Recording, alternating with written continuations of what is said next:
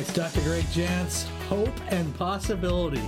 If there's one area we need hope and new possibilities, if you've been hurt and injured and betrayed and you feel the depths of the pain of betrayal, how to keep it from moving on to revenge. We'll talk about that and how to change the direction of that hurt and pain. Dr. Gregory Jantz is a best-selling author of over 45 books and the founder of the Center A Place of Hope, voted a top 10 center for depression treatment in the U.S. As the pioneer of whole-person care, Dr. Jantz is known as the messenger of hope. Now the nation's expert on anxiety, depression, substance abuse, relationships, trauma, and PTSD, here is Dr. Gregory Jantz. Have you had those times where you feel like you have been so devastated? You have been hit so hard emotionally. You've been brought down to, really, it's the pit of despair based upon a betrayal, based upon a broken trust, based upon some outrageous rumor or attack. Could have been through social media, could have been in person, it could have been passive-aggressive behavior. Boy, how do we find our way out of that level of hurt? How do we keep it from being so intense that it fills us with a rage and a depression and an anxiousness, and that fear causes us to move in a direction that is at times frightening? All right, let's talk about it. Finding your way out of revenge when something bad has happened. Rebuilding trust after betrayal. It comes in a lot of different forms. One of the forms is my little mini book. I love the mini books. Lots of white spaces, and it's 108 pages. And rebuilding trust. Now let me just give a premise. Not every relationship can be rebuilt. Not every relationship should be rebuilt. Let's look at that here in just a minute. It just sometimes when you mention about reconciliation, betrayal, I know there's another word that comes to mind, forgiveness, and you go, no, can't ever do that. It can take you down this path of hopelessness. So let's back up. And here you go. You were hurt badly. Sometimes I'm not sure how to best describe this level of hurt. But it is a level of hurt that you feel like you will never, ever, ever recover from. It is a level of hurt that could have come. You were attacked, and when you're attacked, you either attack again or you retreat. Think about the times you've been deeply wounded. you sometimes have fought, and you've fought through words, and you've lost sleep, and you've fought and fought and fought and fought. And the hurt grew greater. The hurt grew greater when you fought. The other option is I just retreat. I don't fight. I retreat. I go into hiding. I go into isolation. I become a hermit. And I'm not going to deal with people. And I isolate. Some will just isolate and drink drugs, alcohol. They just isolate. Deal with the pain first by self-medicating, and then that self-medication becomes an addiction. These are hard because the other choice I have, I can be self-destructive, and addiction could be that, by doing irrational behaviors. Some people will turn it in on themselves. They'll do cutting, they'll hurt themselves, they'll hurt themselves financially, they'll do spending, they'll cut off relationships, where they're just really self-destructive. The other flip side is I am destructive towards others. What does that look like? Well, it could be you go on a warpath. The rage is so intense, and this is where we see horrendous things happen. You see them in the news. Could be a shooting, could be a homicide. Horrendous things happen when I go on that revenge, hatred pathway. Boy, the choices we have to make when we're hurt. Wow. Okay, so revenge, here's what we need to know. It can be powered by hatred. Revenge is fueled by a hatred or a wish of evil on someone. Now, there is a line that gets crossed that I'm personally going to call it evil. It is such evil of endless harm wished on a person. Your thoughts are of morbid evil towards a person, and you can dwell upon evil. Some will dwell upon evil and they'll actually end up acting out in evil. There's just a line out there that gets crossed. There's a simple revenge. I'm going to really do something to hurt this person. There's a rage-filled evil revenge. A lot of times those will also end up, probably half of those end up in suicide.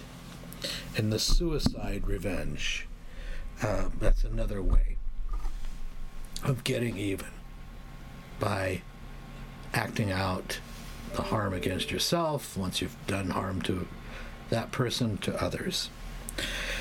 Really what we're talking about here, and this is a difficult one, but we're talking about, writing my notes for this was difficult. We're really talking about a level of injustice that is deep. There's an injustice where there's trickery, and it's injustice. There's lying, there's deceit, either by one person or a group of people.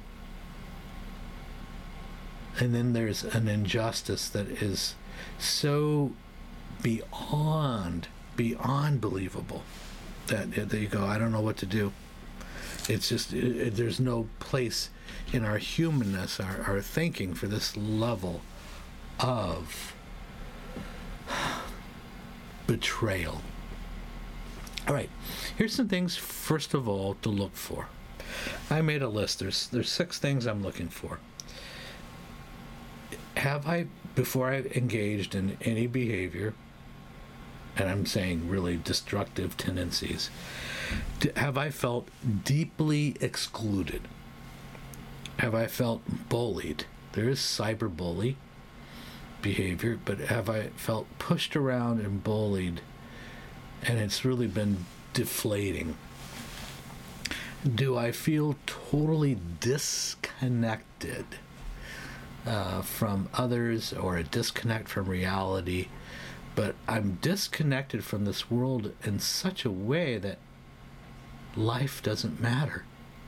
Another person's life or my own life, it just doesn't matter. Have I had a sense of abandonment? That's number 4. Do I feel abandoned? Abandonment can create such an intensity because you can feel so unloved and in just such a place of despondency. Abandonment in a relationship is usually what comes to mind. Now, there can also be a pattern where you feel like there's been multiple failures, and it's just, life's not worth living. So betrayal can lead to revenge. Revenge can fuel hatred, and this can take us down a path of personal destruction towards ourselves or others. We either turn it inward or outward. The pain is so great. Rebuilding trust after betrayal, you're saying, no, way. All right. Here's 4 facts we need to know. Some people are not safe.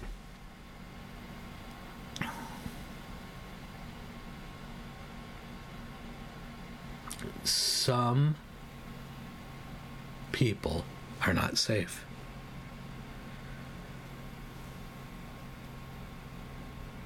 Number 2, it is true that evil exists. There is evil out there.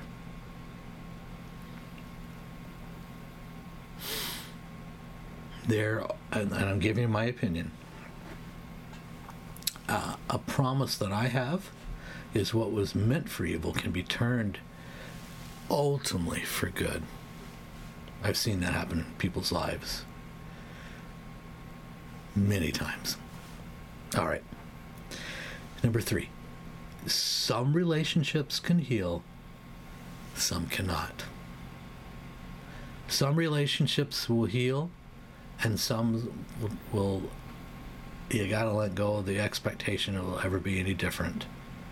You do need to step in and forgive so you're not poisoned by that relationship that'll never heal.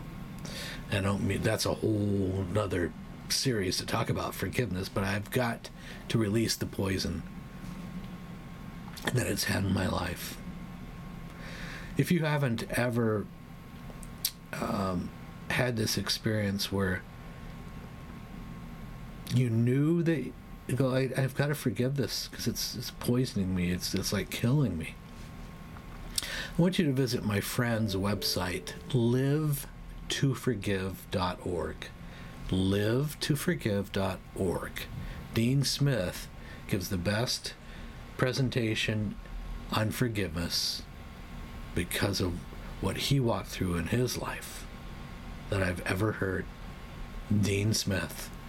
It's such an important message on forgiveness. That's where I want you to go next. livetoforgive.com. Watch the motion picture, the movie that was made about it, his life and experience. Number 4. This is a process that requires a decision. This is if a person is safe to rebuild, which we don't always know right away, but it's a process of trust and requires baby steps of trust. That's right. Small steps. You don't just decide one day, okay, I've forgiven and I totally trust him or her. It's over with. Everything's okay now.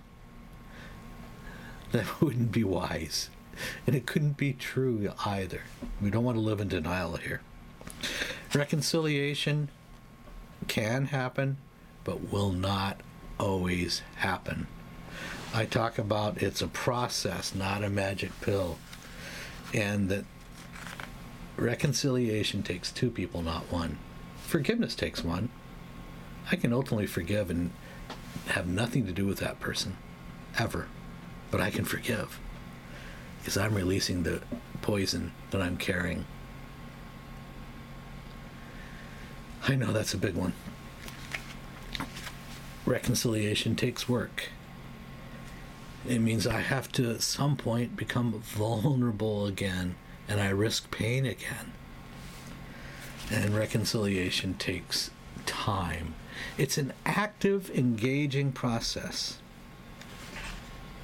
And this is why this is some of the most painful betrayal. That's why once it moves to revenge, it's harder and harder to reverse it.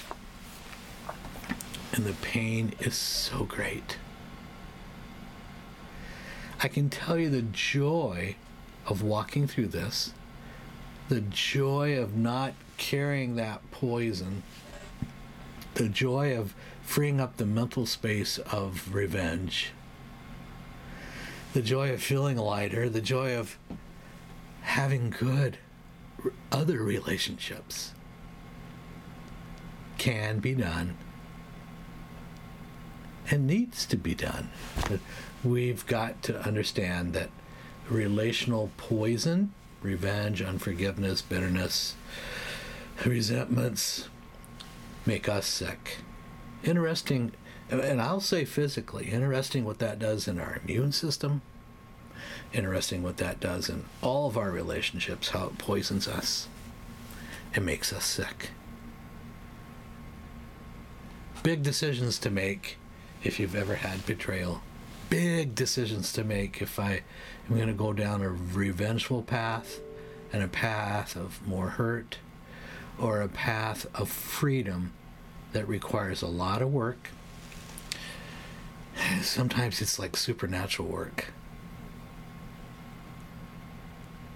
But the path to freedom does bring back personal joy. And it's always, always worth the journey.